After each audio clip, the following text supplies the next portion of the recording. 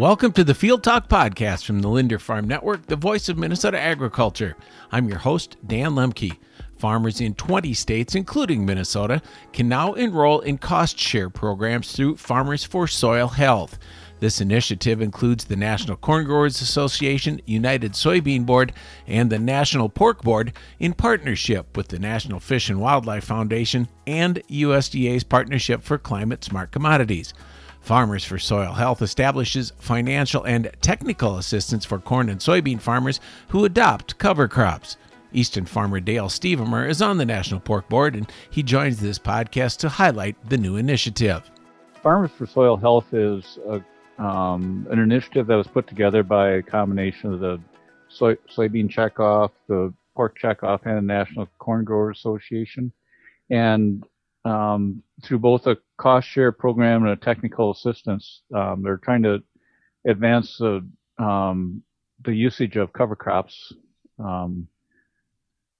up to about 30% by 2030. So on 30% of the acres by 2030. And so they're targeting 20 of the states.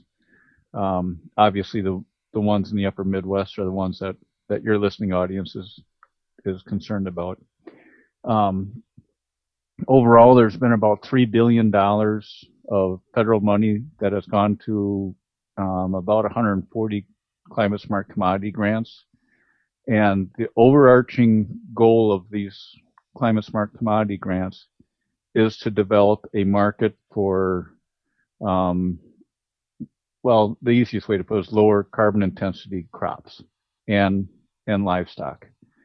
The livestock part is where the pork checkoff comes in and supporting the pig farmers. Just a little sidetrack, but about 60% of the greenhouse gas emissions that comes through pork production all ties back to the crops they eat, the corn and the soybeans. So that is why pork checkoff is involved in these climate smart grants that go to cropping practices. No, I understand. On your own farm, you've incorporated cover crops previously to this. I guess what kind of an experience have you had using them? They have been good, and if it wasn't good, I wouldn't be continuing to do them after 7 years. That's one thing I like about these programs is where there's a lot of technical assistance being provided, so that a producer who is adopting cover crops on a portion of their acres and all their acres are not going alone and having possibly big issues that could have been avoided. I mean, I know in the first couple of years I did it, I made mistakes and learned from those mistakes. But having a little bit of a grant locally helped compensate for those my mistakes and the learning curve. That's kind of similar to what especially the Farmers for Soil Health one does. There is it's over 3 years you get paid $50 an acre total for adopting cover crops. So that gives you a little bit of a cushion to get over the hump and have a better experience.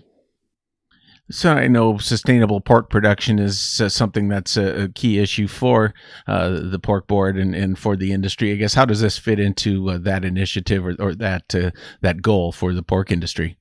It works really well. National Pork Board has their own climate smart commodity grant advancing U.S. pork sustainability, and one of the practices we have in there is cover crops also, and using a different source of technical help. We're able to get farmers in the 3 states, Missouri, Iowa, and Minnesota, to add different practices. So while the pork sustainability one is focused just in those three states, as I mentioned right away, the Farmers for Soil Health one goes across 20 states. The intention is, our involvement is to change the sustainability score of the whole feed shed that we have. So all the corn and soybeans that go into the majority of the finishing pigs has a different climate smart score, so to speak, and so then that will in turn raise the entire score for U.S. pork. That's essentially the reason for our involvement. We have, I was fortunate to be able to spend a couple of days in Japan this year, talking to 2 or 3 of the biggest buyers of our product, and questions about sustainability scores were coming up, and we have to have our actual scores. We have to have real data from real farms, and not just use a model. And I know that U.S. pork production has great scores from what we've seen from what we've been tracking. We just have not had our numbers of involvement is not high enough to say that it covers the whole industry. So that basically bears witness to the fact too that consumers, both locally and abroad, are paying attention to these things, and that is a factor. It's not just a something that farmers think is in addition to it being the right thing to do. There are others on the outside of the industry that are paying attention to it as well.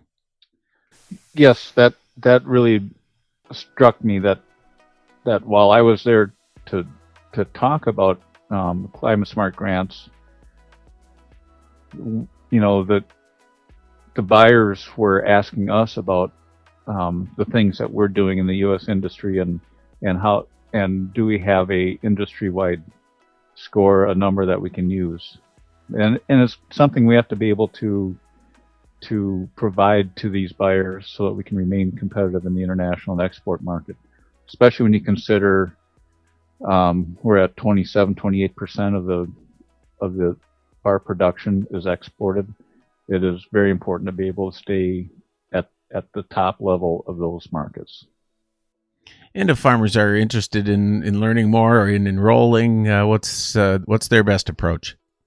The best approach is to visit farmersforsoilhealth.com. So yeah, it's at least its actual words. So it's farmersforsoilhealth.com. Gives you that website gives you some pretty good ideas about what Farmers for Soil Health is about, the tools and resources, and the contacts for your particular states.